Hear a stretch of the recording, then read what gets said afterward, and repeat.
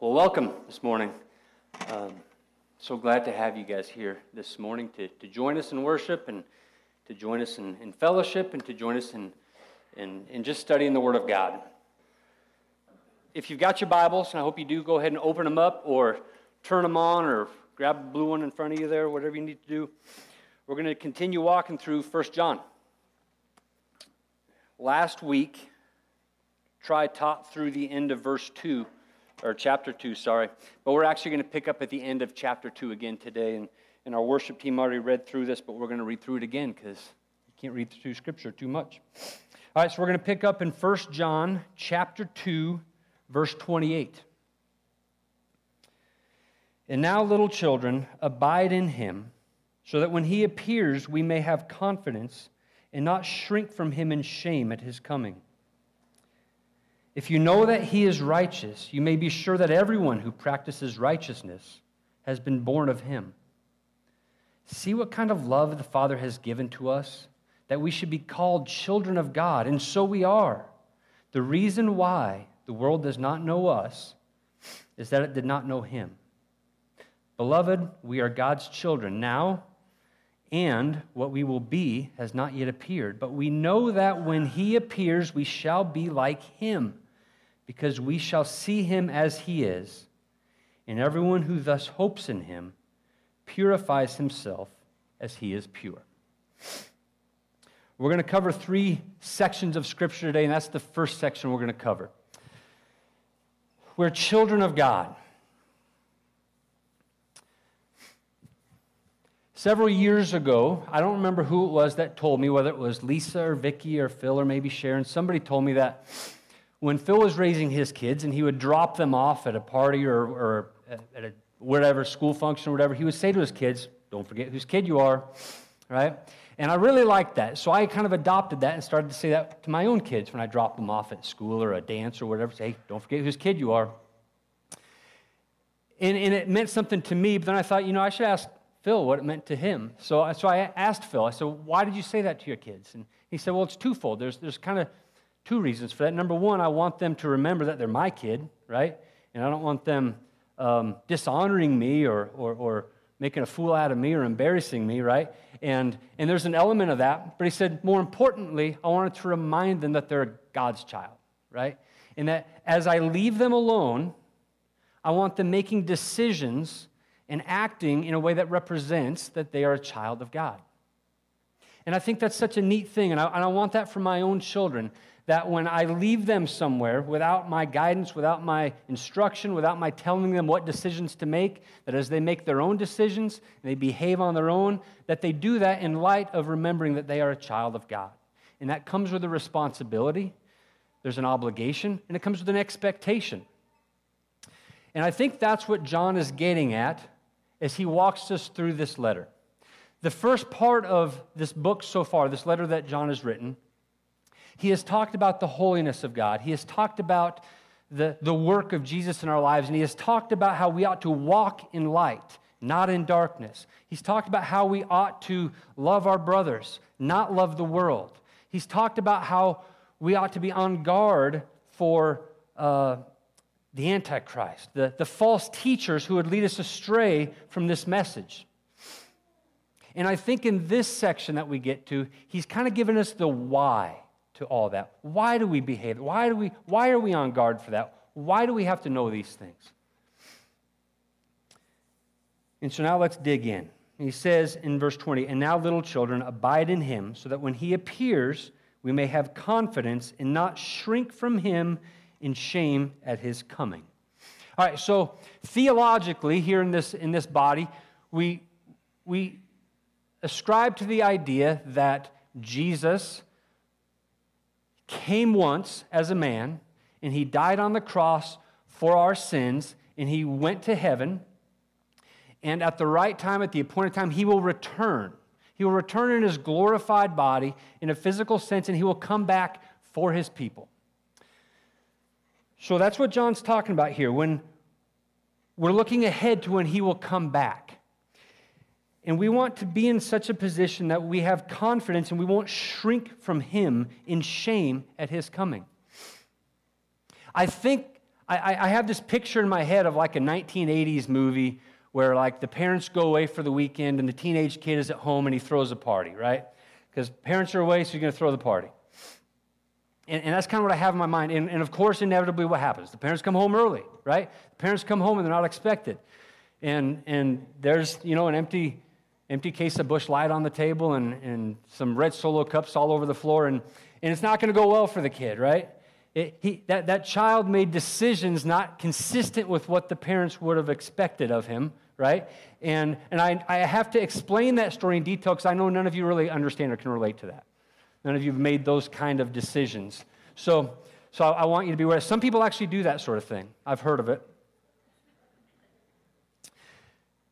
What John is telling us is don't be that kid, right? Don't live your life in such a way that there's red Solo cups all over your floor. Live your life in such a way that when Jesus comes back, no matter when that is, whether it's early or when you expect or later than you expect, you're ready. Jesus teaches us. He says, keep lamp in your oil, right? Or keep oil in your lamp, rather. Be ready. Be ready. He's coming at any time. Be ready.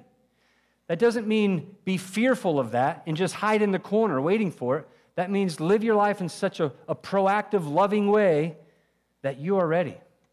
That you will not feel like you need to shrink back. That you're excited about it. That we should be looking forward to that.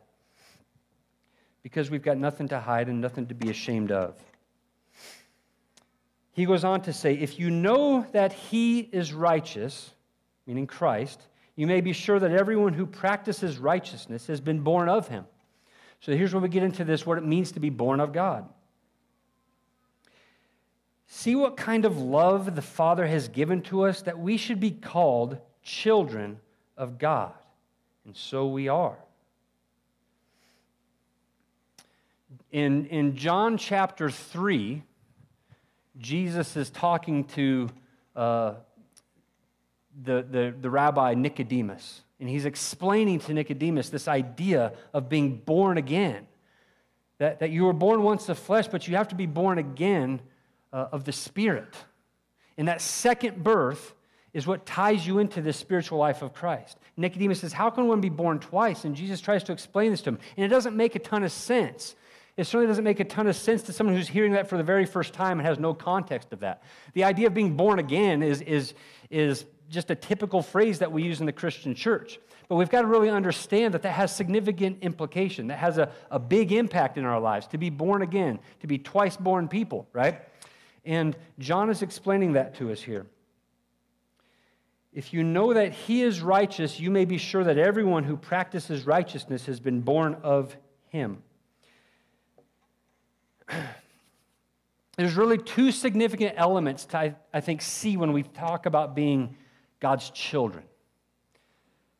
Paul teaches us that we receive, and we sung a song about this also, we receive not a spirit of slavery, but we've received a spirit of adoption, right?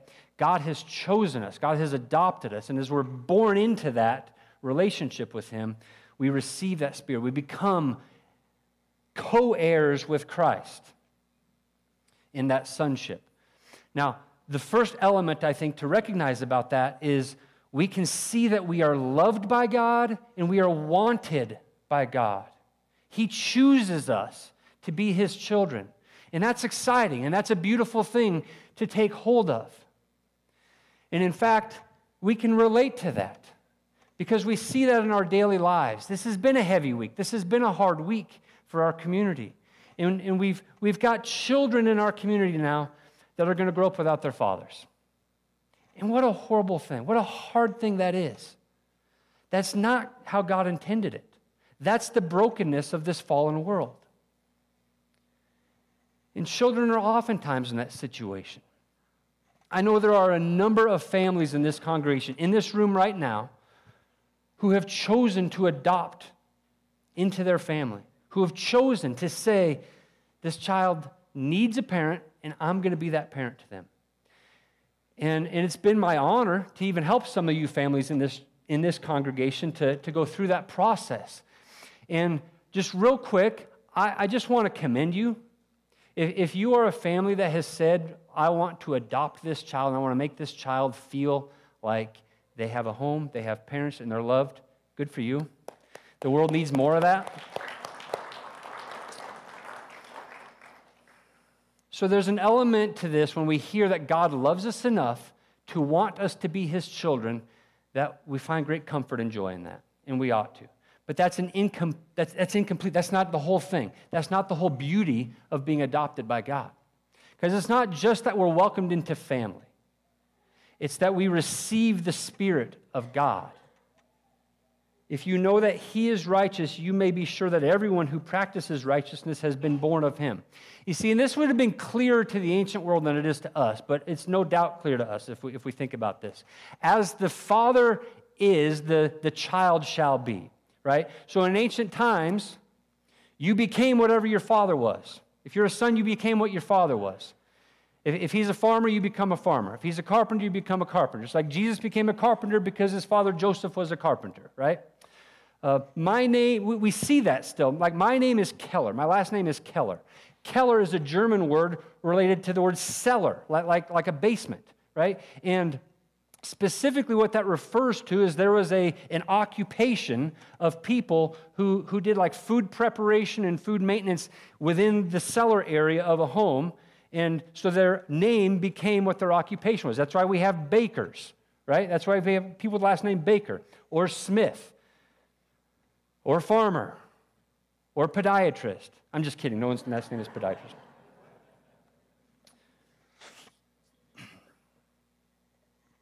So in the ancient time, it would have been clearly understood that whatever the father was, the son would also be, right? And here we see the Father is righteous, and John is saying, therefore, whoever is born of him shall adopt that same character. Now, it's not an automatic thing to adopt.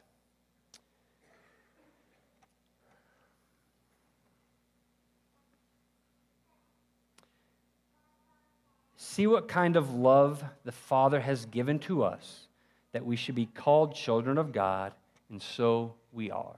We are children of God upon making that decision to be born again. We become his children. The reason why the world does not know us is that it did not know him. You see, and that relates to that same idea. The reason the world looks at you sometimes and says, I do not understand you. I do not get why you live the way you live. It doesn't make any sense to me why you would make those choices to live that kind of life. And it's because they don't know the character and nature of our Father. If they knew the character and nature of our Father, they would understand the choices a believer makes in their lives, the different path a believer has. If they have no context of how the Father lives, of the character and nature of the Father, then they have no understanding of why a Christian lives the way a Christian ought to live. So it's important for us to understand that being a child of God is not just that we're loved enough to be adopted in his family, but that we are adopted as God's child.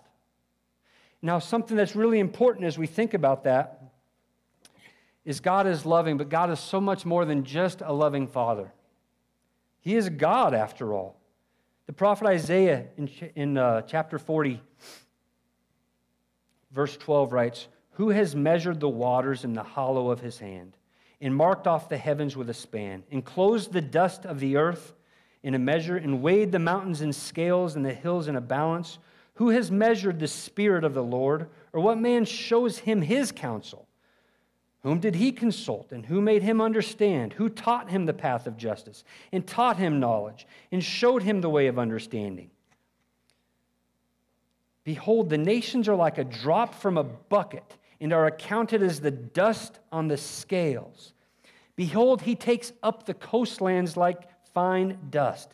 Lebanon would not suffice for fuel, nor its beasts enough for a burnt offering. All the nations are as nothing before him. They are accounted by him as less than nothing and emptiness."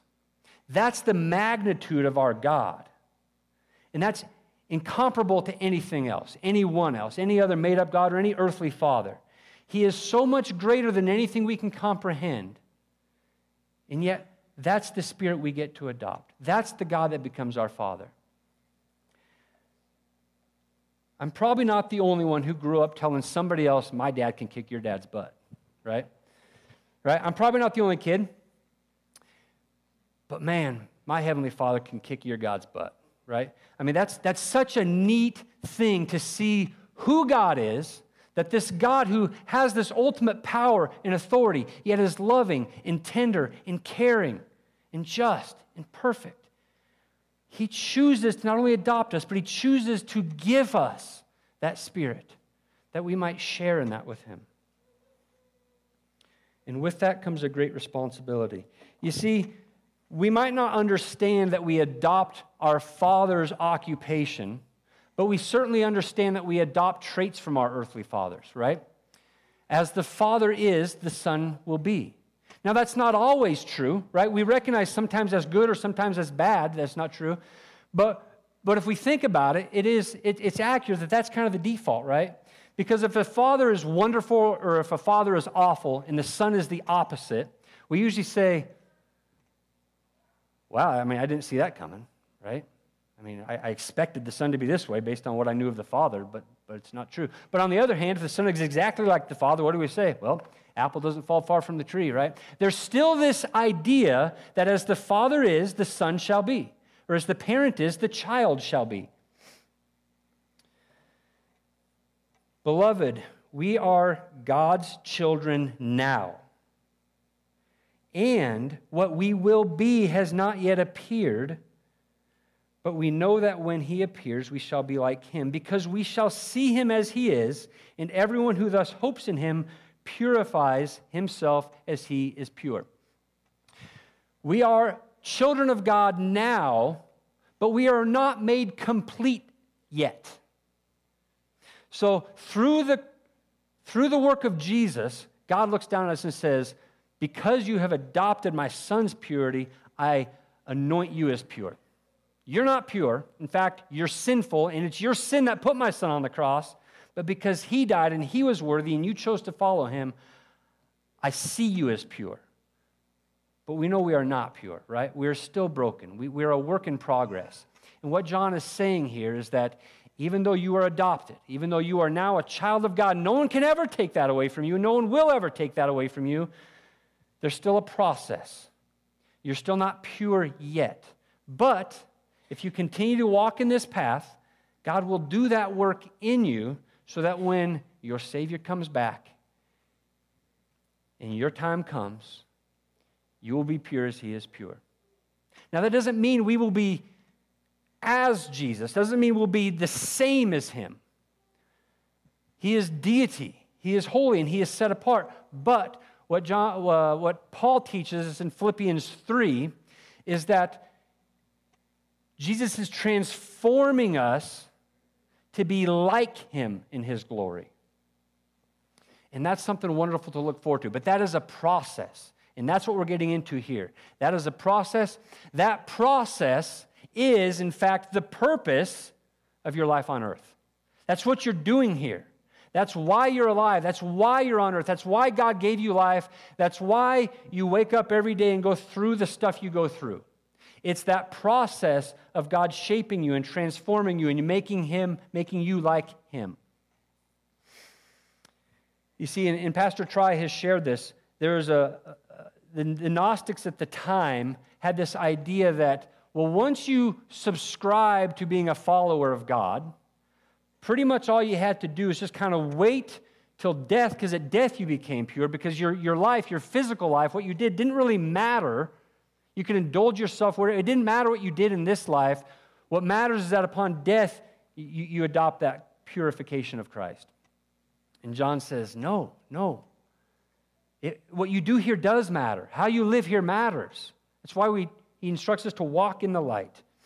Everyone who thus hopes in him purifies himself as he is pure. Jesus is pure. We are not purified simply by following him, but we're on that path. It's guaranteed for us now, but not yet, kind of idea that we've talked about before. All right, next section, verse 4. Everyone who makes a practice of sinning also practices lawlessness. Sin is lawlessness. You know that he appeared, Jesus, in order to take away sins, and in him there is no sin. No one who abides in him keeps on sinning. No one who keeps on sinning has either seen him or known him. Little children, let no one deceive you. Whoever practices righteousness is righteous, as he is righteous. Whoever makes a practice of sinning is of the devil, for the devil has been sinning from the beginning. The reason the Son of God appeared was to destroy the works of the devil. No one born of God makes a practice of sinning, for God's seed abides in him, and he cannot keep on sinning because he has been born of God. By this it is evident who are the children of God and who are the children of the devil. Whoever does not practice righteousness is not of God, nor is the one who does not love his brother. This is a hard chunk of Scripture. As we read this, as I read this, here's how my mind kind of works. Everyone who makes a practice of sinning also practices lawlessness. Yeah, that makes sense to me, right? If you're sinning, that's a violation of the rules, right? The standard that God has set for you. That makes sense. Sin is lawlessness, yes.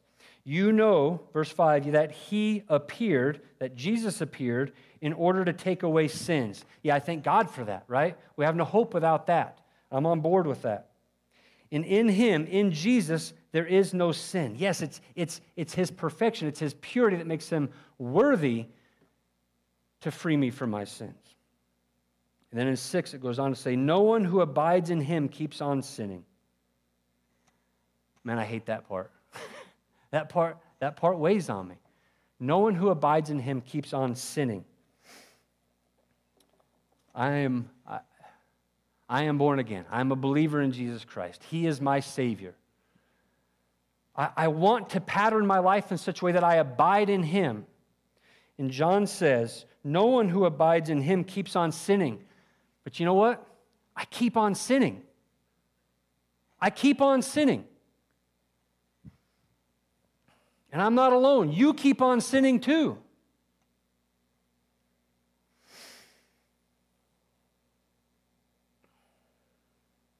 No one who keeps on sinning has either seen him or known him.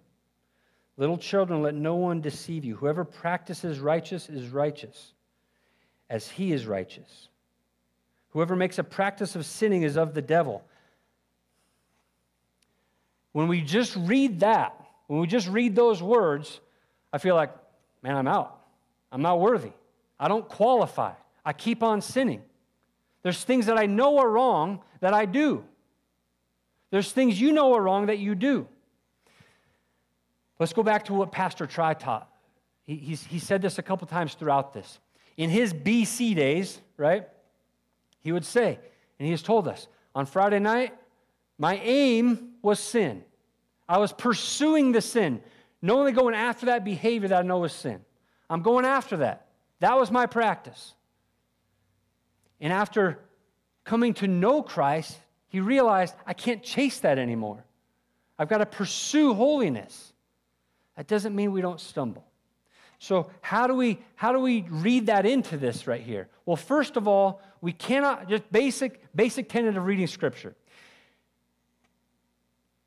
You've got to look at context. And so we've got to see that earlier in this very letter, John is writing that if we claim to be without sin, we're a liar, right? And in fact, if we claim that we even make God a liar, because God acknowledges that we are sinners. So John already has said that we are sinners. We have it in our lives. We are stained by that. So he's not contradicting himself here. When he says we don't keep on sinning, what we're getting at is this idea that there ought to be something different in you. You ought not chase that anymore.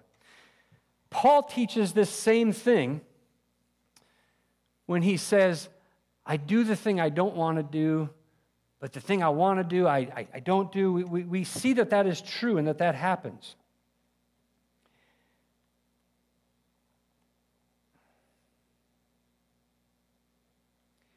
And we know by our very own experience that we don't just stop sinning. We're not just cured of sin. It's still a stain in our life.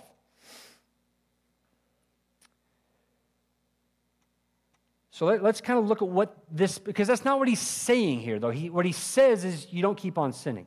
So here's how I kind of relate this language.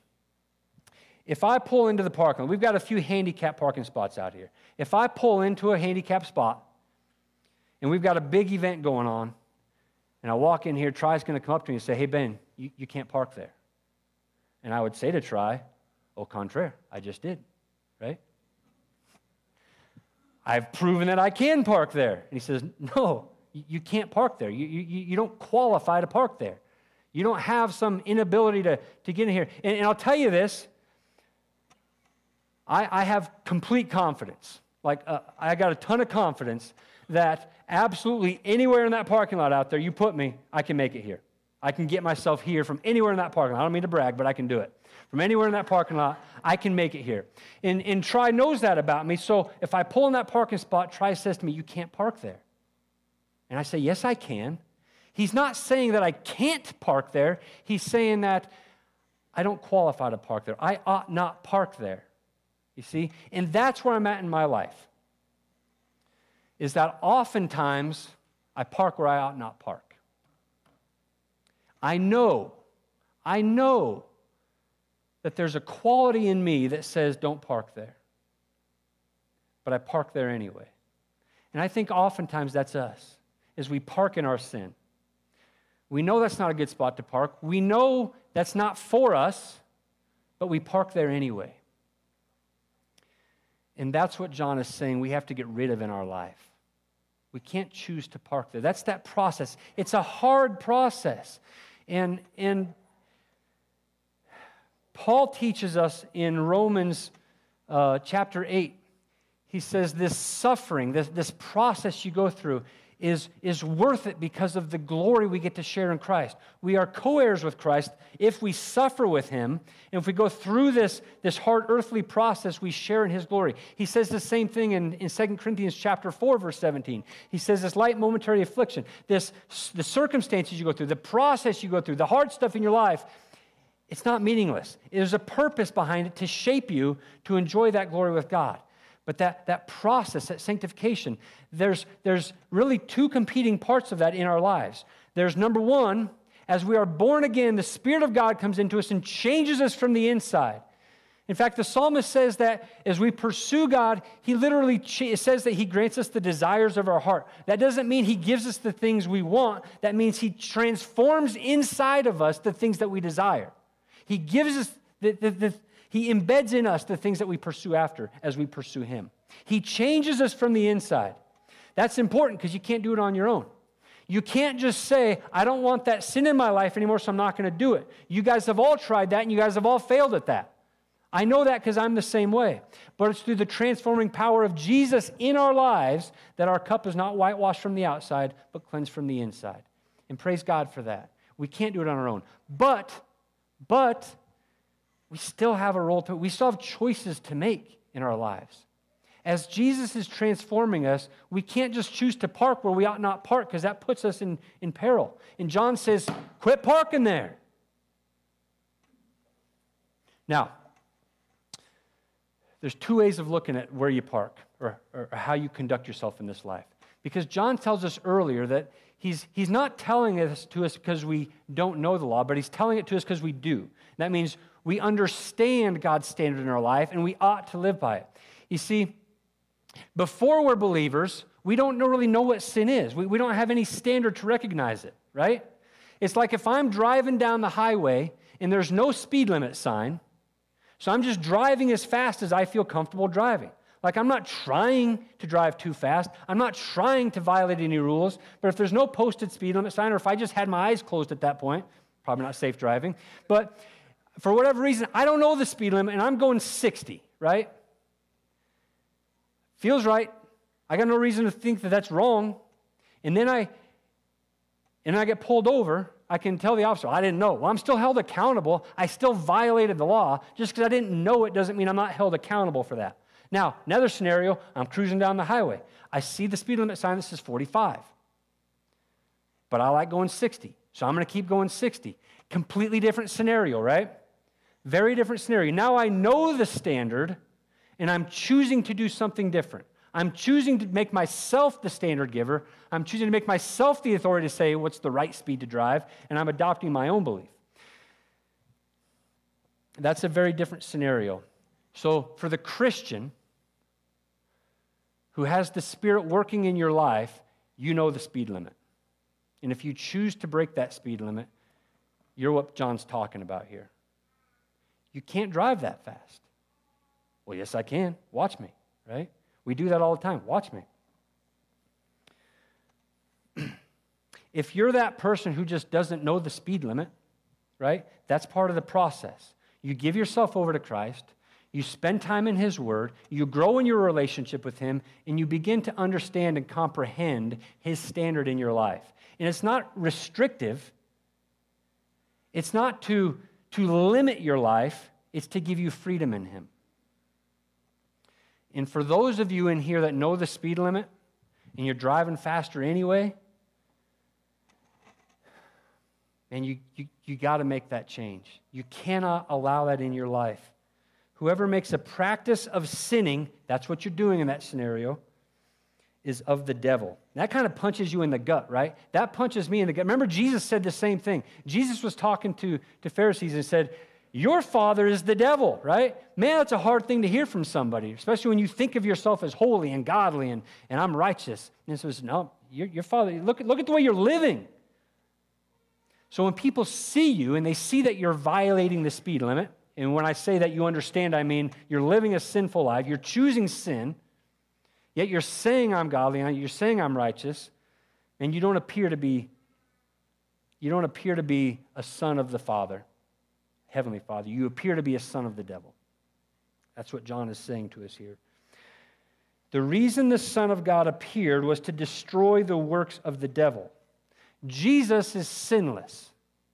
Jesus is our co-heir. Jesus adopted that righteousness from the Father. And what John said to us, the first section of Scripture that we covered, is that we are to adopt that. We are to be like our Father. We are to demonstrate righteousness in our life, not sin.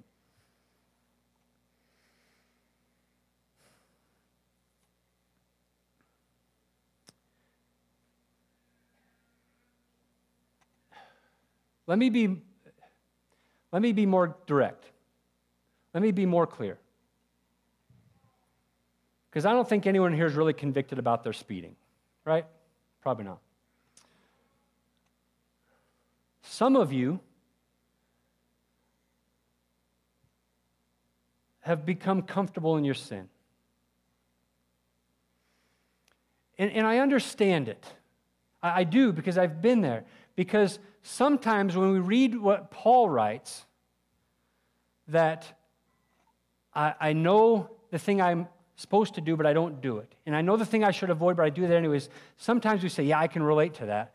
But then sometimes, not only do we relate to that, but then we just find comfort in that. I believe that we've become too comfortable in our sin. Now, Paul writes, let me turn there.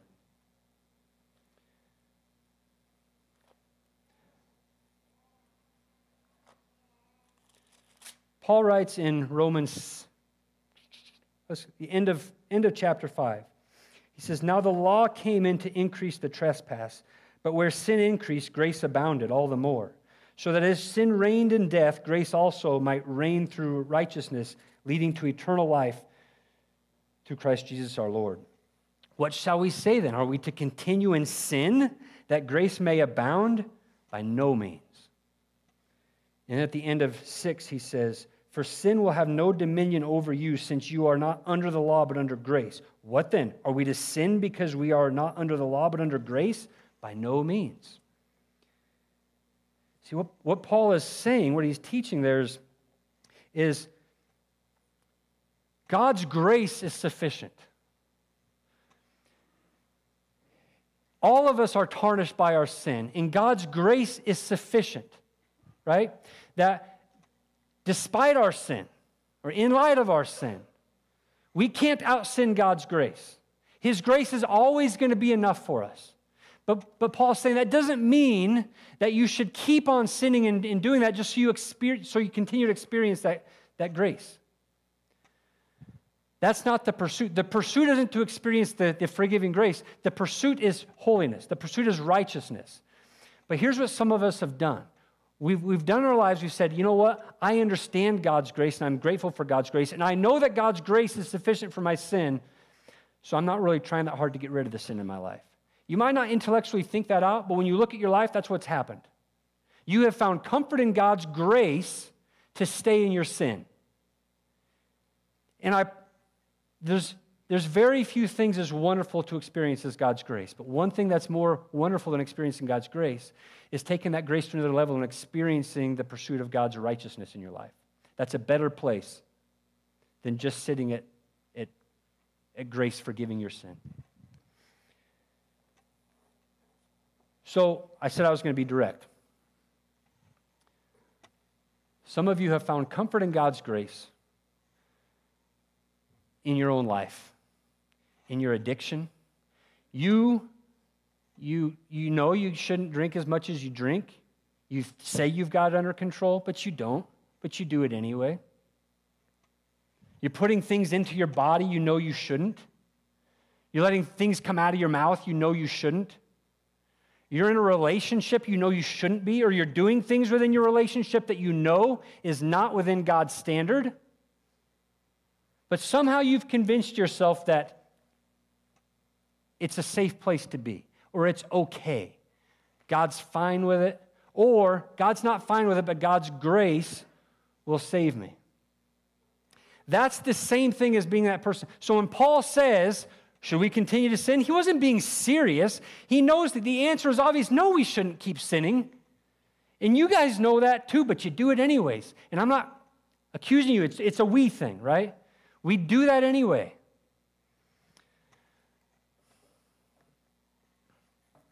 You cannot be comfortable in your sin. Now, hear me out. I'm not telling you that there's not room for God's grace in your life, because there is. This is not a one or the other. This is, you've got to understand that you're not going to out-sin. I don't want you just carrying the burden of your sin around like, man, I guess I'm hopeless because I still have this sin in my life. That's not what I'm saying. There is hope for you because God's grace is sufficient, but you can't stay there. There has to be a determination in you to deal with the sin. Not to let it be, not to be satisfied with it, but to deal with it. To pursue obedience. That's what this whole section is obedience. Pursue obedience, what God calls you into your life, to align yourself with Christ so that when people see you, they see the righteousness of Christ because that's what you've adopted. That's what you've been adopted into. You cannot be satisfied. You cannot be comfortable in your sin. And I know it's hard. I know addiction is real. I know codependency is a hard thing to break free from. But here's the thing. What this is telling you is you have to take a big swing. You have to make drastic changes. If you got to throw your computer out your window, throw it out your window. If you got to trade your smartphone in for a flip phone, do it. If it is going to help you avoid that sin in your life. If you need to end a relationship, end it. If you need to create new boundaries in your relationship, do it. You have to take a big hammer to this problem. You cannot just be satisfied with it in your life. You have to make a determination to deal with it, or it's going to weigh you down. Because you know what? You can't park there.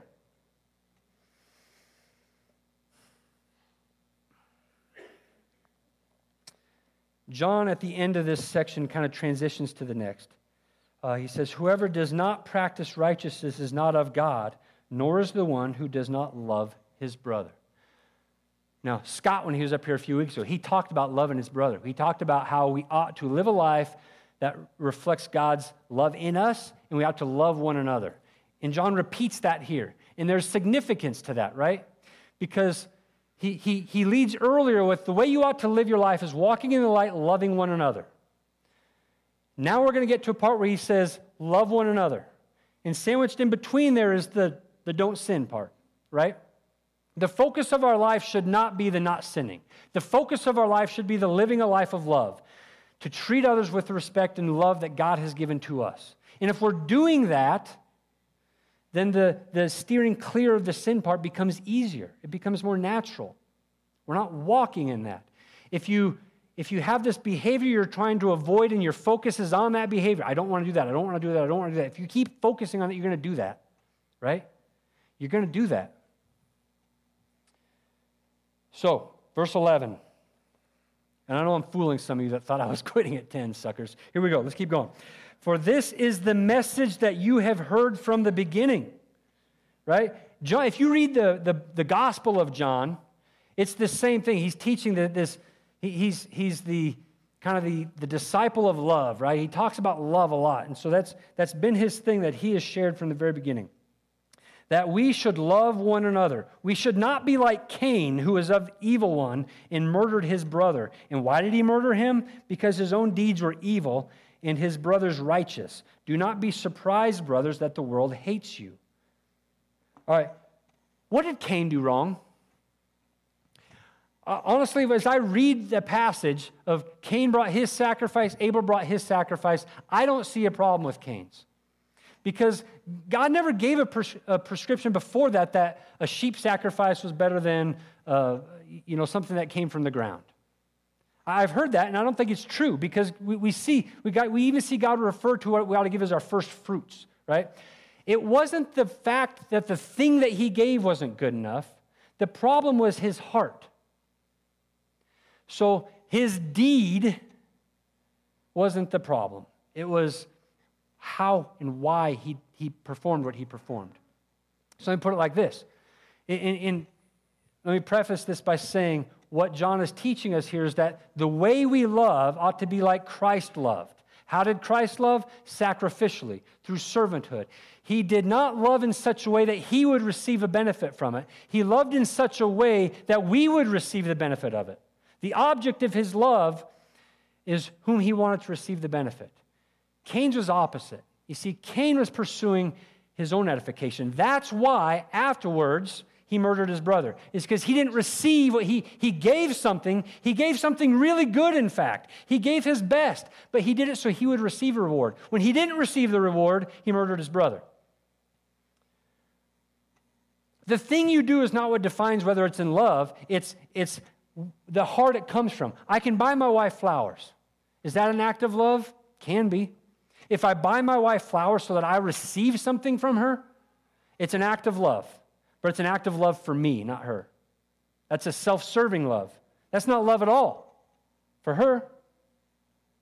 That's using her. If I buy her flowers just because I want her to feel honored and loved and precious in the gift of God that she is to me, that's love. That's an act of love. So the act itself of giving the flowers doesn't define whether it's an act of love or not. It's the heart it comes from. Verse 16, by this we know love, that he laid down his life for us, and we ought to lay down our lives for the brothers. But if anyone has the world's goods and sees his brother in need, yet closes his heart against him, how does God's love abide in him? Little children, let us not love in word or talk, but in deed and in truth. See, our love has to take action, but our love has to come from a heart modeled after Jesus, that he would lay down his life for us. And don't forget that when he laid his life down for you, you didn't love him. In fact, it was your behavior, your actions, your choices that put him on the cross. Paul tells us in another place that while we were still sinners, Christ died for us. Right?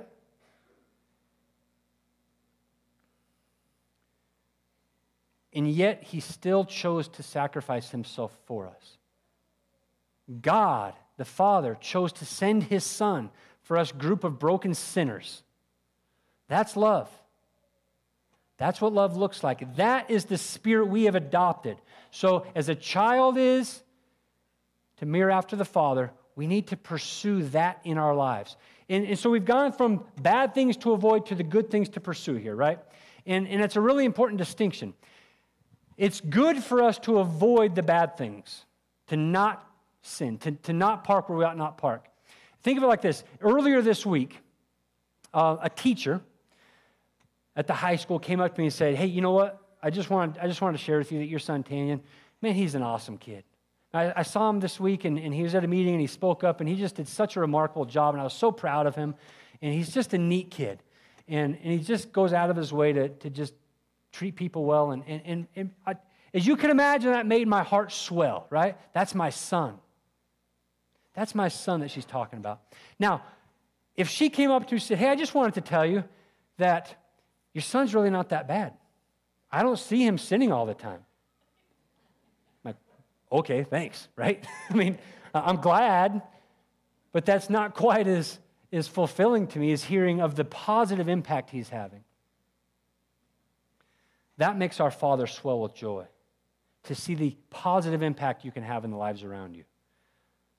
Our Father wants us to obey by minding the speed limit.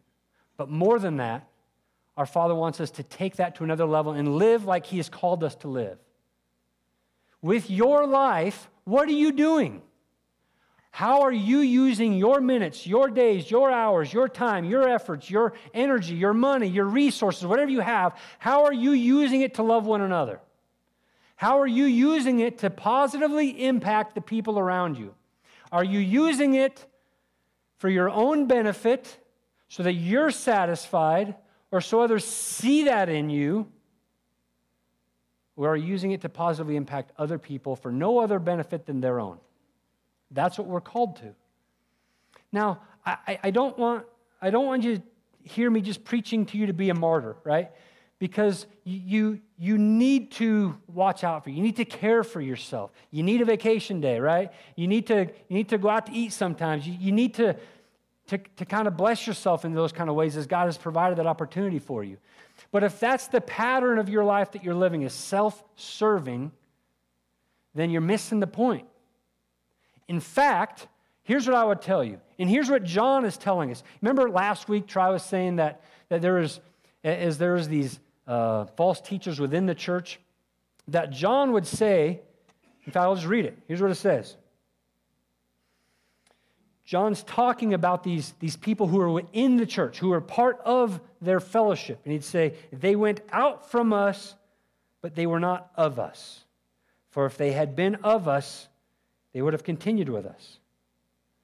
But they went out that it might become plain that they all are not of us.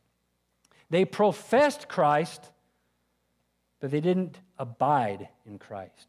You see, they said they were believers. That's not what their lives looked like. And the reality is a lot of us in this room profess Christ. We say, yeah, I'm born again. I'm a believer. I'm a Christian. But look at the pattern of your life. If the pattern of your life is that you're choosing to stay parked in your sin and you're not making a pattern of giving yourself and all that you have and all that God has given you to positively impact others around you, you got to question. You got to question whether or not you're twice born. Because maybe it's not a reality in you. Maybe you've just fooled yourself into saying that. Maybe it's not a truth for you. And that's not to say you're hopeless, right? I don't want you to walk around and say, well, man, I guess I'm done. No, pursue it. There ought to be a pursuit of holiness and righteousness. There ought to be a pursuit of adopting God's character in your life.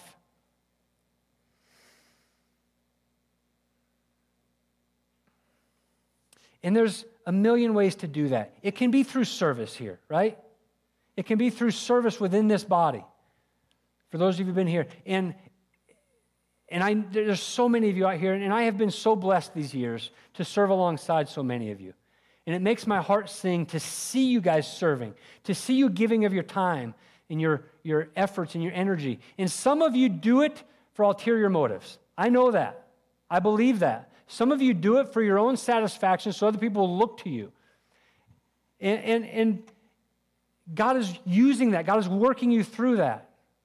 But I know some of you, because I know you well, because I know your hearts, that you do it because you just want to see God glorified. And what a beautiful thing. And some of you just don't know where to fit in yet. You may be new, or you may be new to the faith, or new to this body, and you haven't made those connections to know where to serve yet. But it's there for you. There's something for you. And you know what? Quite frankly, some of you show up and you're okay with other people doing everything. You just show up on Sundays. And you're okay with everyone else doing all the work. And that's not a good place to be. And I don't know what the rest of your life looks like, but if that's what your relationship within this body looks like, there's a good chance that's what it looks like in your other relationships. You're kind of a consumer. You're seeing what other people can do in your life. Don't park there. That is not a good place to park. There's no real blessing in that.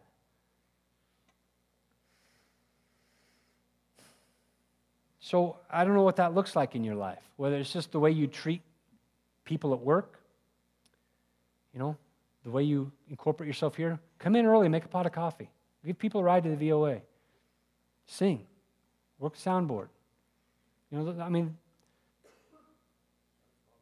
Start a small group. Yeah. Start a small group. Get involved. Get plugged into people's lives. Because here's the thing. You can't love people if you don't know them. Like I can love my wife in a way that seems to make sense to me. But until I know her, know what makes her tick, my love will be empty. Until I love her in a way that she receives it, it'll be empty. So in order to love one another, you have to know one another. You have to know the needs of the people around you in order to know how to meet those needs, because that's how you love them. So if you're in a shell and you don't know, if you haven't taken the time, the effort, the energy to study the people around you, and some of us in our marriages haven't even done that. We haven't become students of our children or students of our spouse, and therefore we think we're loving them, but we're not. We're missing. In the same way with this body, you got to know where the needs are. Same way with your work relationships. You got to know people to know their needs so you can meet them. So maybe it's just the way you love your wife when you come home at the end of the day. Maybe that's where God wants to work at you, in the way you love one another. I don't know. Maybe it's talking to your kids. I tell you, I don't think he's in here, my son Nolan. Nolan is like a mini-me. We're interested in a lot of the same things. We do a lot of things together. But he also loves video games.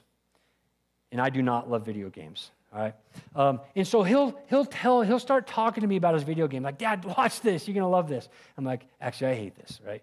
But I don't say that. And sometimes I've got this like glossed over look, and it's all I can do to just hang in there and listen. And what I really want to say is, dude, just stop talking, because I've totally emptied out my tank trying to listen to this story about this video game, right? But here's the reality. That's kind of how my heart feels. But I stay engaged as best I can, because if it's important to him, it's important to me. And that's how I can love him, by knowing what's important to him and chasing after that thing. And I don't do a very good job of that sometimes, especially when it comes to video games. But that's got to be the pursuit of our life, is to just hang on to what other people need and chase after that. There's a lot of room for that in our community right now. There's a lot of brokenness in our community right now. But here's the reality. The brokenness in our community is probably, to some degree or another, a reflection of the brokenness in your life. There's hurt. There's failure. There's a lack of proper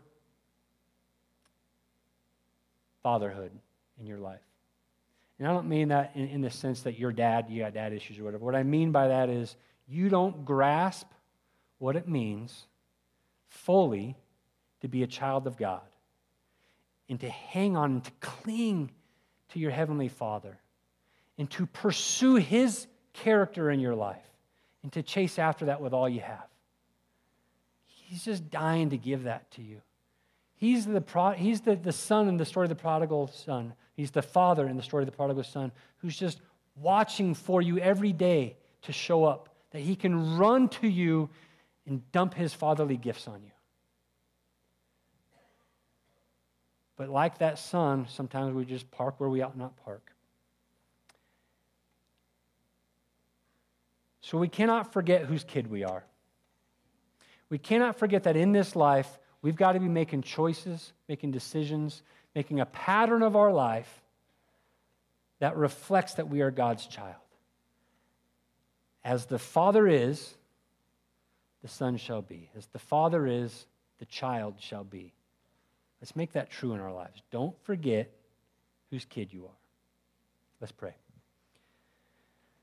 Our Lord, we thank you so much for loving us. We thank you for adopting us.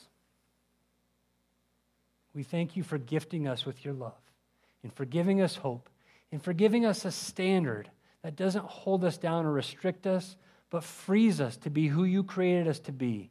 Forgive us, Lord, for when we chase after the things that feel right.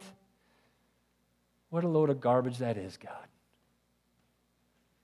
The things that make sense to us, we're so foolish. Why would we rely on that? Thank you for your word, Lord. Thank you for your ways and for loving us enough to give us your commands, for giving us hope, and for giving us opportunities to love one another and to positively impact the people around us, that you might be glorified, God, and that we might enjoy that glory with you. In your holy name we pray, Lord. Amen.